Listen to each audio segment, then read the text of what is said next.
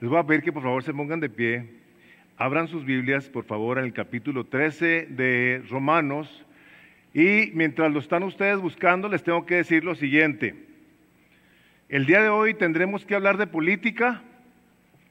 ¿Estén ustedes de acuerdo o no estén de acuerdo? ¿Les guste o no les guste? Tendremos que hablar de cosas que nos afectan a todos. Le pido al Espíritu Santo de Dios que nos ayude a hacerlo de una manera bíblica, sabia, correcta, y si en caso de que alguien se llegara a quedar con alguna inquietud, por supuesto que pueden ustedes hablar conmigo, con cualquiera de los pastores después de esto. Y otra aclaración es, nosotros en Misión de Gracia no vamos a hablar ni apoyar a algún partido político.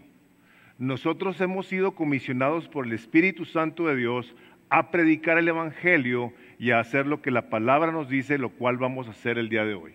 Así es que, habiendo dicho eso, leemos los primeros 5 versículos del capítulo 13 de Romanos.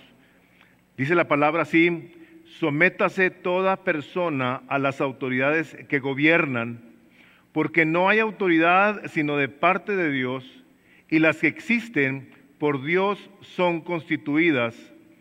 Por tanto, el que resiste a la autoridad, a lo ordenado por Dios, se ha opuesto, y los que se han opuesto recibirán condenación sobre sí mismos, porque los gobernantes no son motivo de temor para los de buena conducta, sino para el que hace el mal. Deseas pues no temer a la autoridad, haz lo bueno y tendrás elogios de ella, pues es para ti un ministro de Dios para bien. Pero si haces lo malo, teme, porque no en vano lleva la espada, pues es ministro de Dios, un vengador que castiga al que practica lo malo. Por tanto, es necesario someterse no solo por razón del castigo, sino también por causa de la conciencia. Padre, venimos a suplicar tu ayuda, especialmente yo, no únicamente para poder comunicar correctamente lo que está escrito, sino la intención de tu corazón, Señor, para con todos los habitantes de la tierra, en este caso muy especialmente para los que estamos aquí, los que nos ven. Padre, pedimos tu ayuda, pedimos, Señor Jesucristo, que tu intercesión por nosotros nos traiga a una convicción que dé gloria, porque confiamos en que lo harás, y por ello te damos muchas gracias en el nombre de Jesús. Y todos dijeron, amén. El propósito de mi predicación el día de hoy es ver que toda persona, cristiana o no, se debe someter a las autoridades, pues han sido establecidas por Dios. Sin embargo, mi mensaje es ayudar a que veamos que el Evangelio es superior a una causa que intenta reformar gobiernos temporales. El llamado de la iglesia, quiero que quede esto bien claro, el llamado de la iglesia es superior porque los movimientos revolucionarios quieren o intentan cambiar de una manera exterior a las sociedades, pero el Evangelio cambia a las sociedades desde el interior, y esto empieza con cada creyente. Empieza contigo, empieza conmigo. Cada uno de nosotros, si algo deseamos, es ser transformados desde lo interior, y que es de lo que Pablo ha estado escribiendo ya desde el capítulo 1 de Romanos, haciéndonos ver nuestra necesidad del Evangelio. Por la pecaminosidad que mora en todos los seres humanos, ha venido Él llegando al punto del capítulo 12, donde ahí nos enseña, nos da mandamientos de cómo hemos de relacionarnos los unos con los otros en la iglesia, con la familia, con la sociedad y hasta con nuestro enemigo, a quien tendremos que bendecir para reflejar un verdadero carácter de un hijo o una hija de Dios, no respondiendo al mal con mal, sino venciendo el mal con el bien. El bien que debe operar en cada corazón de todos y cada uno de aquellos que decimos que hemos nacido de nuevo, que Cristo Jesús es nuestro Señor, que ahora vivimos en sumisión a Él es nuestro Rey y es el que nos enseña por medio de la palabra cómo es que nosotros debemos de vivir. Ahora, dicho eso, el capítulo 13 viene a plantearnos una situación completamente diferente a lo que ha estado diciendo Pablo en el capítulo 12. Empieza a hablar de un aspecto que de tanta cosa que leí para poder hacer esta predicación, me encuentro yo y dije, ¿qué razón tiene este comentarista, este autor? Este es un capítulo que a mucha gente le ha hecho vivir vidas bien infelices, bien difíciles. ¿Cómo es que Pablo nos dice en el capítulo 12, tenemos que bendecir, y de repente pone en la foto a las autoridades?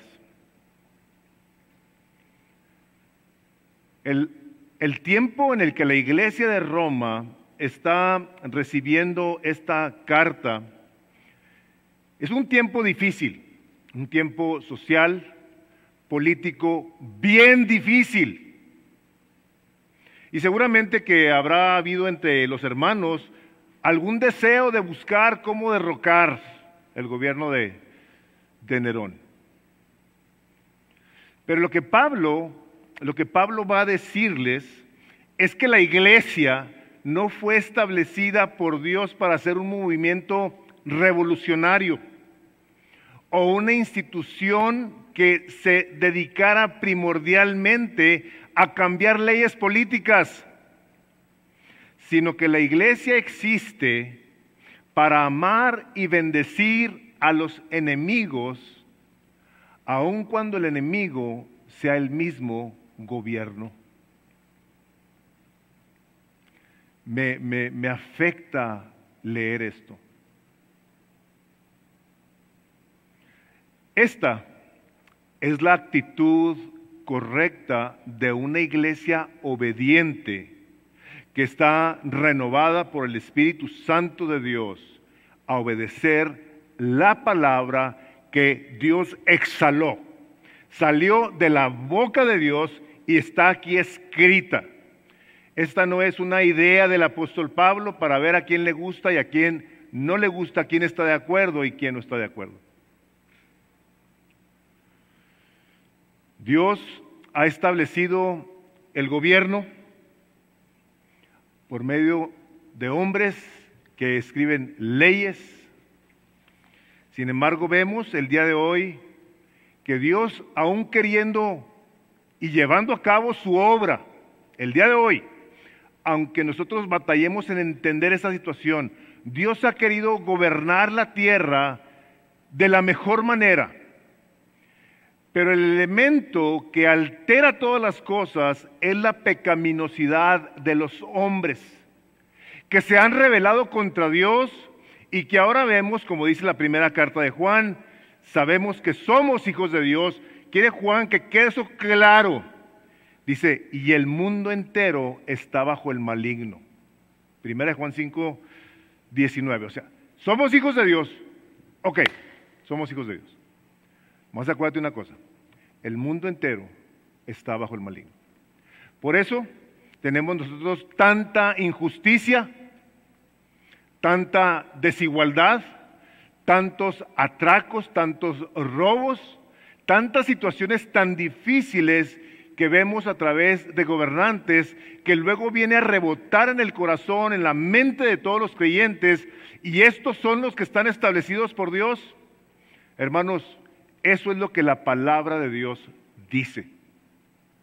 Los va a llamar a juicio definitivamente el día del juicio, pero Dios ha enviado a su Hijo Jesucristo a salvar al mundo, no a castigarlo ahorita. Va a llegar el día del castigo, ahorita aún no es.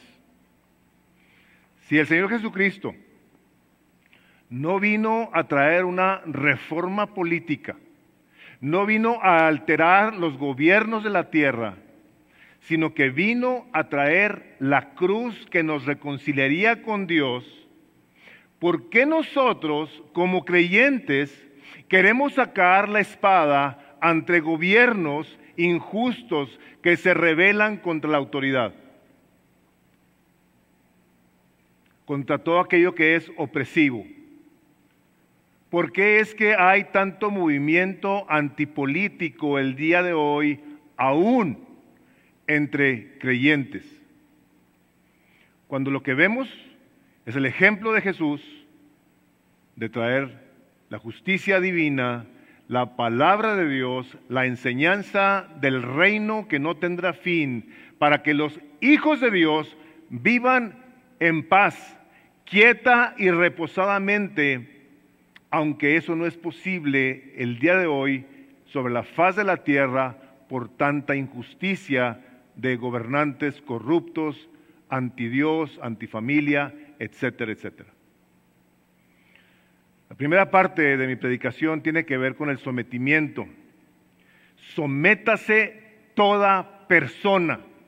El apóstol Pablo, inspirado por el Espíritu Santo de Dios, está hablándole al mundo entero. Esta no es una sugerencia a los cristianos o a los no cristianos, es un decreto que Dios le dice en el cual Dios le dice al mundo: sométanse a toda autoridad. Toda persona sométase a la autoridad. Entonces, lo primero que tenemos que ver es la diferencia entre el rol del gobierno y el rol de la iglesia. La iglesia, por principio de cuentas, no busca cómo tener al gobierno como su aliado. Los gobiernos no van a responder al evangelio porque por principio de cuentas no pueden, a menos de que todos y cada uno de los gobernantes fueran cristianos nacidos de nuevo, temerosos de Dios y obedientes a la palabra.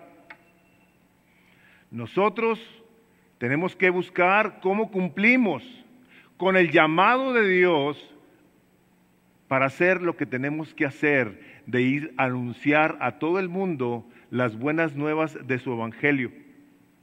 No queremos nosotros reformar gobiernos ni sus políticas, y el pastor John MacArthur, que ha sido muy vocal en toda esta situación, dice lo siguiente, dice: nuestra tarea no es hacer morales a los inmorales, sino la de predicar el evangelio. Descuidar esta obligación es el equivalente espiritual de un cirujano especializado en operar el corazón, quien decide abandonar su profesión para convertirse en un cirujano plástico y pasar su tiempo remendando la apariencia de sus clientes en lugar de dedicarse a salvar la vida de sus pacientes. Nuestro llamado es uno que va directo al corazón, que habla a la conciencia, la cual está informada por la palabra de Dios, que es por medio de la cual nosotros podemos ser transformados a la imagen de Jesús, teniendo, como dice la palabra, la mente de Cristo aquí escrita, la cual viene a informarnos. Ahora, Dios nos manda que nos sometamos al gobierno,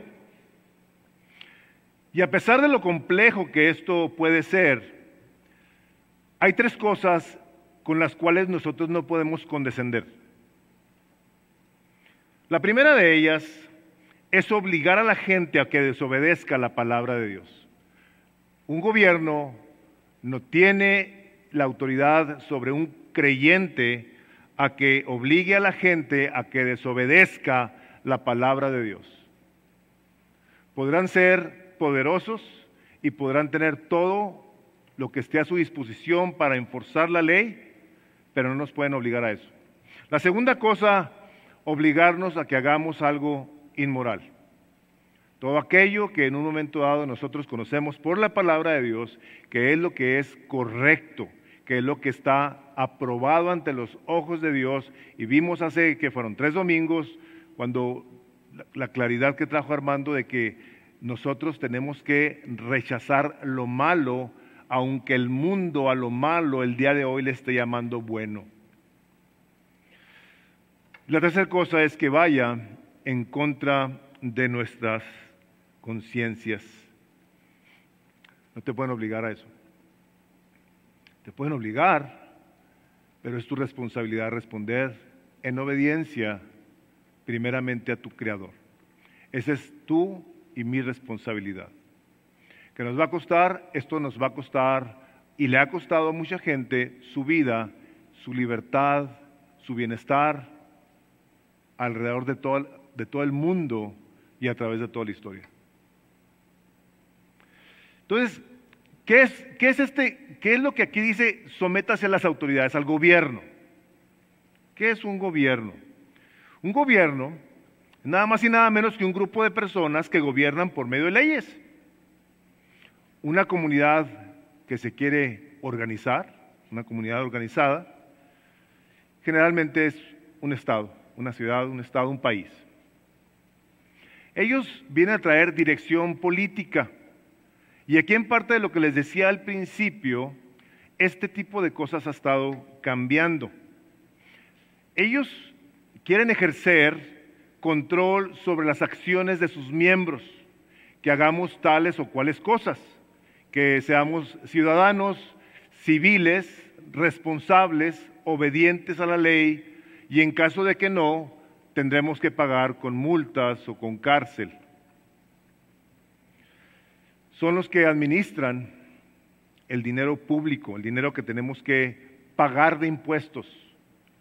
Lo que nosotros tenemos como beneficios el día de hoy, las calles, los semáforos, los anuncios, la fuerza policíaca, son el resultado de tus y mis impuestos. Esa es nuestra responsabilidad delante de Dios. Dad al César lo que es del César y dar a Dios lo que es de Dios. Desafortunadamente el día de hoy, lo que nosotros veríamos como un gobierno que estuviera legislando de una manera moral, de una manera decente, y quiero decir esto hablando no únicamente de este país, sino de países alrededor del mundo, donde el estar ejerciendo leyes antimorales, antibíblicas, están haciendo que la gente en un momento dado empiece a perder un sentido de cordura, en el que la confusión que está llegando a la mente de muchas personas, incluyendo creyentes, está llevándolos a tomar acciones anárquicas, rebeldes, en contra del mismo Estado que Dios estableció. El mismo gobierno, esa es una cosa bien compleja. Dios establece, pero la autoridad está diciendo cosas que van en contra de lo que Dios ha establecido en su palabra. Entonces, personas, y digo esto con cuidado, si te ofendo, lo siento mucho, sin discernimiento, sin un conocimiento correcto de la palabra de Dios, toman en ocasiones posturas, o tomamos, yo me incluyo, tomamos posturas que sin darnos cuenta estaríamos nosotros no rebelándonos contra la autoridad local, sino contra la autoridad de Dios. Porque todo lo que está establecido por Dios. Los movimientos Defund the Police que se están promoviendo el día de hoy es uno de ellos. Uno de esos movimientos en el que la gente, al decir, nosotros vemos los abusos policíacos y queremos que le quiten a las autoridades fondos y que los castiguen, déjenme les digo, no es que se estén queriendo ellos hacerlos legisladores justos para quitar a la policía, no, sino para promover una anarquía en la que no tienen personas, alguien que les llame la atención, y todos ustedes, creo, si no la mayoría de todos, hemos visto los desmanes que se han hecho en lugares donde a la policía se le han quitado los fondos. Yo no quiero autoridad sobre mí para que venga a decirme qué es lo que tengo que hacer. Me puse a ver algunos de los encabezados de lugares sin una inclinación política tendenciosa por medio de las personas que escribieron esto. Lo que quiero decir es, no son republicanos o son demócratas, son periodistas. El impacto trágico de Defund the Police y las mortales consecuencias son ahora encabezados que estamos viendo en periódicos en esta nación. Este tipo de políticas está, les digo, no yendo en contra de la policía, sino en contra de lo que Dios ha establecido. Ahora, nosotros tenemos una razón por la cual debemos de someternos a la autoridad. Una razón que está definida en esta parte de la Escritura. La palabra de Dios utiliza una palabra que tiene una connotación militar. Sométete a la autoridad. Es un mandato que viene de parte de Dios como un mandamiento a un soldado que se tiene que someter a un superior. No es una cuestión de poder llegar a cuestionar. Es un sometimiento, y déjenme, les quiero subrayar esto. Es un sometimiento bien informado, inteligente, informado por la palabra de Dios en cuanto a hasta qué punto debo yo de someterme a la autoridad. En el tiempo en el que esta carta fue escrita, Nerón era el emperador, era el rey, era el presidente, era el dictador, era lo que ustedes le quieran llamar, era el mero McLean ahí. Este terrible, cuando llega al poder, hace y deshace como le pega su regalada gana. El gobierno de este hombre estaba asociado con ser un tirano, un extravagante libertino. Su mamá quería ejercer presión para decirle a Nerón qué hacer. Nerón, 5 años después, se cansa y dice, mátenla. Y mataron a su mamá. Este es al gobierno que el apóstol Pablo, inspirado por el Espíritu Santo de Dios, está diciendo, sométanse.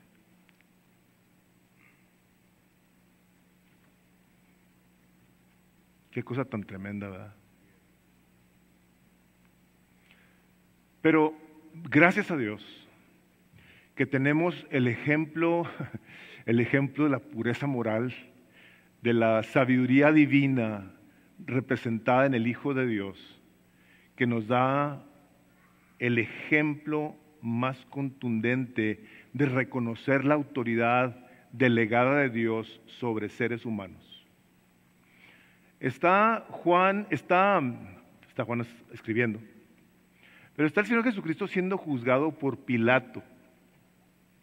Pilato lo está interrogando a Jesús. Y le dice Pilato, ¿a mí no me hablas? ¿No sabes que tengo autoridad para crucificarte y que tengo autoridad para soltarte? Le dijo Pilato a Jesús. Y la respuesta del Señor Jesucristo fue, ninguna autoridad tendrías si no te fuese dada de arriba. ¡Wow! La autoridad que tú tienes, Pilato, te la dio mi papá.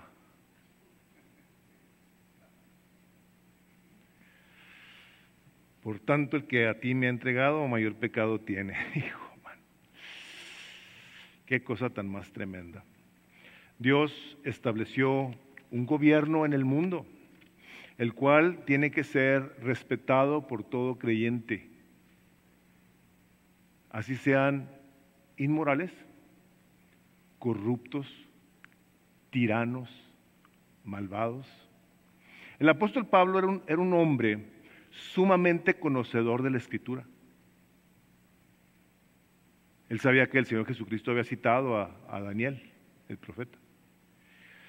Y hay una parte en el libro de Daniel que mencionamos cuando hay elecciones y cuando hay resultados de elecciones, que dice el capítulo 2 del libro de Daniel, si gustan ustedes buscarlo para que lo subrayen, porque es importante y que puedan ustedes tener una referencia de cómo en un momento dado poder respaldar cualquier argumento que se levante en contra de alguna reacción de lo que ustedes pudieran estar diciendo. Dice el capítulo 2 del libro de Daniel, versículo 20, dice así: y Daniel habló y dijo: sea bendito el nombre de Dios de los siglos en siglos, porque suyos son el poder y la sabiduría. Él muda los tiempos y las edades, quita reyes y pone reyes, da sabiduría a los sabios y la ciencia a los entendidos. Él quita reyes y Él pone reyes. Aunque nosotros no lo podamos procesar de una manera completa. Y seguramente lo comprendemos de una manera muy parcial, porque déjenme les digo una cosa para cualquiera que le guste la política es una cosa bien compleja. No te quieras hacer el político, no le muevas. Si de aquí de repente mencionamos cosas, lo hacemos con el conocimiento superfluo que tenemos de muchas cosas, pero de la palabra lo hacemos con una certeza que solamente la palabra nos puede dar. Él también sabía que el rey de Babilonia, Nabucodonosor, se había atribuido a sí mismo el poder llegar a tener tanto poder, ser tan próspero, tan rico, y al estar en su palacio y estar viendo las obras que este hombre había hecho, empieza a hablar de una manera loca, a decir que todo eso es por su mano, y empieza a ver en la pared un escrito que le dice que su reino va a ser quitado de él. Y entra en un estado de locura por 7 años, Nabucodonosor, en donde Dios le enseña al hombre que era el hombre más poderoso de la tierra, que no hay rey más que Dios. El capítulo 4 de Daniel, les voy a leer del versículo 34 al 37. Dice: mas al fin del tiempo yo, Nabucodonosor, alcé mis ojos al cielo y mi razón me fue devuelta y bendije al Altísimo y glorifiqué al que vive para siempre, cuyo dominio es eterno y su reino por todas las edades. Todos los habitantes de la tierra son considerados como nada, y Él hace según su voluntad en el ejército del cielo y en los habitantes de la tierra, y no hay quien detenga su mano y le diga: ¿qué haces? En el mismo tiempo mi razón me fue devuelta y la majestad de mi reino, mi dignidad y mi grandeza volvieron a mí, y mis gobernadores y mis consejeros me buscaron, y fui restablecido en mi reino, y mayor grandeza me fue añadida. Ahora yo, Nabucodonosor, alabo, engrandezco y glorifico al Rey del cielo, porque todas sus obras son verdaderas y sus caminos justos, y Él puede humillar a los que andan en soberbia. Él sabía que el reino le pertenece al Creador del cielo y de la tierra, y Él tuvo que ser humillado a vivir como un literal animal en el campo, siendo bañado por el rocío del cielo, con sus uñas como de águila, su pelo largo, todo andrajoso. Sin embargo, ahí vivía en Babilonia unos jóvenes, entre ellos Daniel y sus amigos, a quienes el rey hace un mandato de que no coman tal comida. Entonces, a la hora que el rey manda que se abstengan de alimentos, estos jóvenes sabios, en donde estaba el Espíritu Santo de Dios, no se pusieron a hacer una revuelta para ver cómo se peleaban en contra del rey. No hicieron manifestaciones ni anduvieron con pancartas. Lo que hicieron fue actuar en una sabiduría que viene del cielo, y fueron y pidieron permiso para poder comer los alimentos que sí podían. Y eso fue lo que Dios utilizó para mostrarnos al día de hoy, que aún el día de hoy podemos nosotros, ante gobiernos paganos, ante gobiernos antibíblicos, anticristianos, que podemos responder en sabiduría a lo que un gobierno nos está pidiendo que hagamos. Cuando los manda a que se los avienten al fuego ahí, porque les dijo, ahora van a adorar a estas imágenes, dijeron, eso sí no vamos a hacer. Tomaron a estos jóvenes, calentaron el horno 7 veces más de lo que se calentaba y los aventaron. Y el poder, la poderosa mano de Dios estuvo ahí y no permitió ni siquiera que las cuerdas que les ataban las manos se quemaran. Tú y yo, tal vez, nos toque ver situaciones en las que por la fe verdadera, la obediencia a la palabra de Dios, tengamos que ir a la cárcel. Tengamos que pagar con consecuencias terribles. Pero tenemos que aprender de la palabra de Dios como el pueblo de Israel, el pueblo escogido de Dios, a quien Dios de una manera clara y específica les habla. Ahí en el capítulo 29 de Jeremías, ahí está en sus notas, dice: Israel estuvo un tiempo exiliado en una tierra que estaba bajo un gobierno corrupto y pagano. Sin embargo, Dios les dijo: procuren la paz de la ciudad a la cual les hice transportar, y rueguen por ella a Dios, porque en su paz tendrán ustedes paz. ¿Qué es lo que a ti y a mí nos manda el Espíritu Santo de Dios por las autoridades?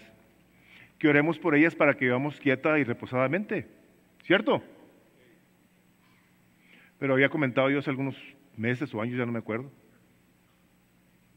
Nos gusta tirarles piedras. Nos gusta criticar al gobierno. Sobre todo cuando no es el que nos beneficia. Y el Señor dice: yo ahí te puse.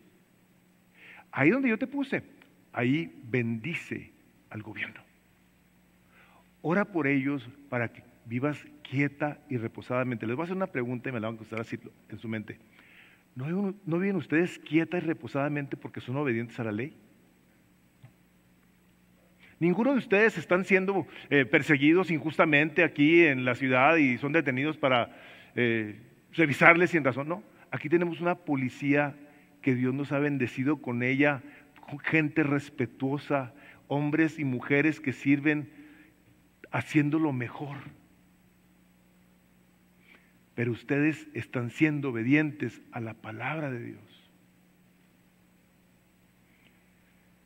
Este país sí ha sido un país que ha estado de cierto modo y desafortunadamente dándole ahora que las cosas han cambiado, más beneficios en un momento dado a los criminales, donde se le tiene más misericordia a los asesinos que a las víctimas por sus derechos.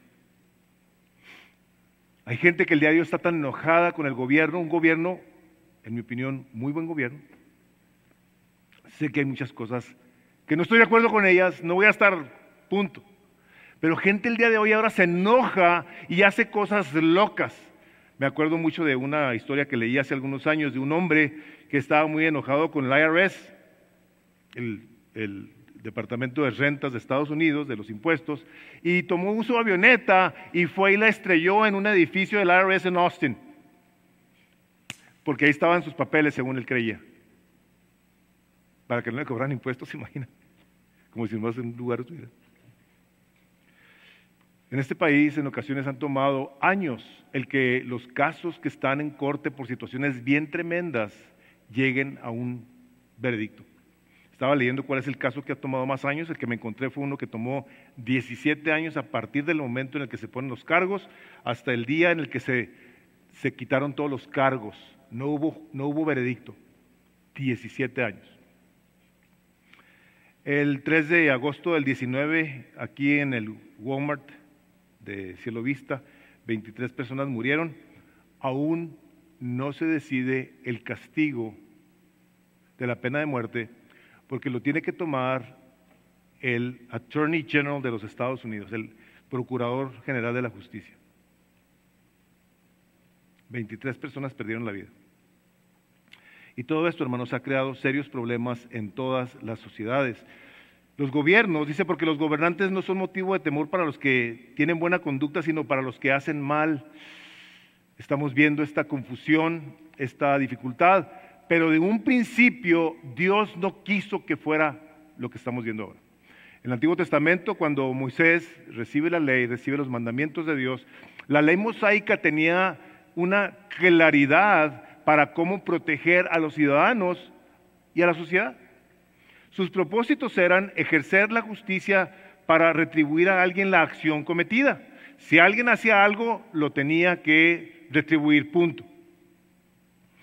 Quería Dios detener la maldad, y cuando la gente cometió un crimen como un ojo por un ojo y un diente por un diente, la gente lo pensara dos veces. Que se detuviera la gente al ver castigos tan tremendos, se detuvieran de hacer el mal. Dios quería que se castigara de una manera severa, independientemente del estatus social, económico, político y hasta familiar. Y el día de hoy vemos fácilmente cómo personas con influencias reciben sentencias mínimas, o en ocasiones ni la cárcel pisan, cuando debieran de hacerlo, igual que cualquier persona que no tuviera los medios. El Señor le dice al pueblo por medio de Moisés: si tu hermano, el hijo de tu madre, o tu hijo, o tu hija, o la mujer que amas, o tu amigo entrañable te incita en secreto diciendo: vamos y sirvamos a otros dioses, a quienes ni tú ni tus padres habéis conocido, de los dioses de los pueblos que te rodean, cerca o lejos de ti, de un término de la tierra al otro, no cederás, ni los escucharás, ni cederás, dice, ni tendrás piedad de él. Dice, tampoco lo perdonarás, ni lo encubrirás, sino que ciertamente lo matarás. Tu mano será la primera contra él para matarlo, y después la mano de todo el pueblo. Esto son cuestiones de idolatrías. Esto estaba dado por Dios. El castigo era inmediato.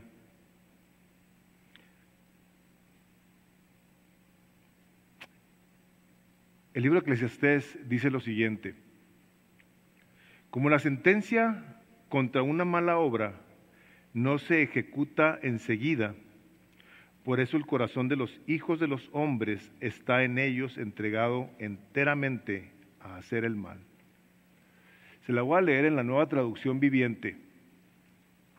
Cuando no se castiga enseguida un delito, la gente siente que no hay peligro en cometer maldades. Papás, mamás, una nota. Tu nenito, tu angelito, hace algo terrible y luego volteas y le dices: cuando lleguemos a la casa me la vas a pagar. Llegan a la casa, a ti ya se te olvidó. O llegas y le vas a poner un castigo, pero luego el niño empieza a llorar o la niña empieza a llorar. No haces nada. Esa criatura va a aprender a reírse de tu autoridad. Me acuerdo que una señora vino en una ocasión a pedirme consejo, cómo quedaba su criatura, porque era muy tremenda. Y le digo: ¿qué correcciones le das? No, dice, yo le amenazo tremendamente porque es tremendo. Digo, dame un ejemplo. Me dice: no, mira, el otro día íbamos en el freeway. Y le dije: si te sigues portando mal, te voy a bajar del carro. Y le digo: ¿lo bajaste? Dice: claro que no. Digo: pues claro que no te va a hacer caso nunca. Le digo: si le das ese tipo de amenazas, no haces nada correcto para disciplinar sus malcredeces, va a llegar esta criatura a reírse de tus promesas falsas. El día de hoy está pasando esto por tantos casos en los que la gente entra a la cárcel y sale a los días, y entran y salen 5 o 6 veces, y luego vemos en las noticias que mataron a tal persona. Dios tenía definido cómo es que se tenía que llevar a cabo su justicia. También tenía el objetivo de castigar y no estigmatizar al criminal, de no hacerlo trizas. En el Antiguo Testamento se daban 40 azotes a una persona que era digna de ser azotada y no más. La palabra de Dios dice así: no sea que le dé muchos azotes más que estos y tu hermano quede degradado ante tus ojos. Los castigos tienen una medida de castigo definida. Y vuelvo a aprovechar esto porque oigo, les digo, toda mi vida yo lo llegué a hacer seguramente. Te voy a quitar el carro 6 meses, ¿ok? No vas a ver la televisión por 1 año. No vas a volver a agarrar el Game Boy. O Wi-Fi, o no, el Wii, ¿verdad? Wi-Fi. El Wi-Fi es el que tenemos aquí. Y hay tanto jueguito que no sé ni cuáles son. Ya no se usan. O sea, lo cumples. No lo cumples. Y tiene que ver con el hecho de que tú, papá, mamá, eres autoridad en la vida de tus hijos. No estamos hablando de paternidad y maternidad, pero tiene que ver con autoridad. Y es un elemento muy importante de tu bienestar. El que ama a su hijo desde temprano lo corrige, más el que lo aborrece, lo consiente. Tú quieres tener una criatura que te va a echar a perder la vida, chiplonéala, no le corrijas, no le llames la atención, ríete de sus malcredeces y tú vas a pagar la consecuencia. El gobierno dice: pero si haces lo malo teme, porque no en vano lleva la espada, pues es ministro de Dios, un vengador que castiga al que practica lo malo. Hermanos, el día de hoy sí estamos viendo que a lo bueno se le está llamando malo y a lo malo bueno. La semana pasada había una noticia de una universidad cristiana de Estados Unidos, y iba a llegar al final del campeonato de universidades, Oral Roberts, y una persona empieza a levantar una contienda terrible en contra de la universidad, diciendo: esa universidad es una intolerante que todavía sigue apoyando al matrimonio tradicional entre un hombre y una mujer, tienen políticas anti-homosexuales, y soltó y estuvo soltando todo el lodo de su corazón. Y la persona que escribe el artículo dice: si eso están hablando en contra de Oral Roberts, van a pasar a todas las universidades cristianas de esta nación y se van a dejar ir en contra de ellas para que los castiguen. Lo correcto es que el gobernante castigue el mal, pero el día de hoy las cosas, hermanos y hermanas, están cambiando de una manera drástica.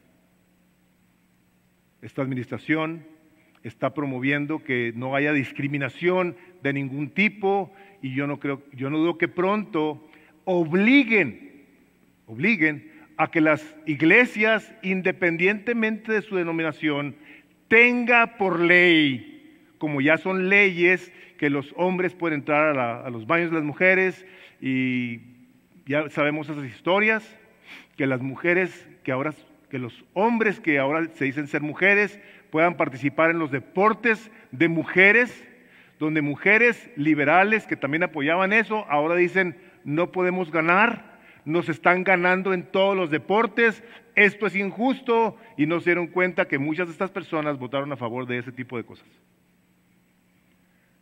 ¿Está cambiando la cosa, hermanos? Tendremos que tomar posturas obedientes, informadas, inteligentes, basadas en la palabra de Dios, pero no podemos nosotros ir en contra de la conciencia, que es el último versículo. Por tanto, es necesario someterse no solo por razón del castigo, sino también por causa de la conciencia. Si tu conciencia está informada por la palabra de Dios, tú sabes lo que es bueno y lo que no es. El hecho de que nosotros en un momento dado tomemos decisiones cobardes en un momento dado por quedar bien con nosotros mismos o para no irnos a meter en problemas, y tu conciencia está a 1000 por hora, yo te diría: reconsidera tu cristianismo, reconsidera tu fe. Si crees que eres una persona que ha nacido de nuevo, tendrás que tomar una decisión que honre y glorifique a Dios. Los gobiernos, hermanos, son medios de gracia dados por Dios. Su propósito es legislar y buscar enforzar la ley y la justicia para que todos podamos vivir en orden, en paz y tener un bienestar social, terrenal y temporal. Irá a haber algunos que obliguen a la gente a hacer cosas contrarias a la palabra de Dios, pero la conciencia nos tendrá que llevar a tomar una decisión de si aquello que están queriendo que yo haga va en contra de la palabra de Dios, va en contra de una moralidad y o va en contra de mi conciencia. La iglesia, hermanos, se opone a gobiernos corruptos de manera muy diferente a como lo hace el mundo. No hacemos marchas, no hacemos protestas y no nos rebelamos. La iglesia predica el evangelio, ora por las autoridades, bendice y sirve a los enemigos. El evangelio tiene mayor poder que un acto de rebelión. Confrontemos el pecado de la sociedad con valor y firmeza, pero hagámoslo como lo hizo el Señor cuando estuvo en la tierra. Hermanos, hermanas, será preferible que suframos un castigo terrenal y temporal y no uno eterno. Y esto solo lo podemos lograr a través del Rey de los Reyes que desea morar en tu corazón. Tú te puedes someter a la autoridad y ser el ciudadano más recto que hay en esta ciudad. Pero si tu sumisión no empieza con el que puso las autoridades, estás viviendo en total rebelión, aunque seas muy buen ciudadano. El Espíritu Santo de Dios te permite el día de hoy que tú tomes la decisión de someterte a la autoridad del Rey de los Reyes y Señor de los Señores, para que a partir de ahí tu corazón sea uno que honre a la autoridad establecida por Dios, de una manera sabia, inteligente, informada por su preciosa palabra. Será delante de Él, no delante de ningún presidente de esta nación o de ninguna otra nación, de quien tendrás que doblar la rodilla y decir: tú eres el Señor de los señores, el Rey de los reyes. Yo sé, hermanos, que esto está muy largo, muy complejo, pero quiero que quede claro esto. No hay autoridad sino de parte de Dios. Las bendecimos, le pedimos a Dios que tenga misericordia de ellos, así como tuvo misericordia de nosotros y nos dio la vida eterna, que Dios los salve y que podamos todos continuar viviendo una vida recta delante de Dios. Y por consiguiente, delante de las autoridades para vivir quieta y reposadamente. Si Cristo no es tu Salvador, te tengo que decir, tú necesitas empezar a poner en orden tu vida. Tú necesitas que el Rey de los Reyes te gobierne para que vivas con Él por toda la eternidad. Vamos orando. Padre, en el nombre de Jesús, nosotros, el día de hoy, reconocemos tu grandeza, tu poder, tu magnificencia, Señor, tu señorío, en el que a través de la historia has hecho conforme te ha placido, y a todos los reyes, emperadores, gobernadores, dictadores, presidentes de la tierra, los traerás a cuenta, pero nosotros también.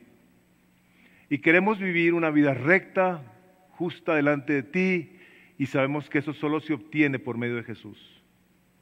Señor Jesucristo, nosotros confesamos, como dice tu palabra, que tú eres el Rey de los reyes y el Señor de los señores, y a ti te damos toda la gloria y toda la honra por los siglos de los siglos, y todos decimos amén. Que Dios los bendiga a todos y tengan ustedes una maravillosa tarde. Aquí nos vemos el martes a las 7 para reunirnos a orar. Gracias por estar aquí y a las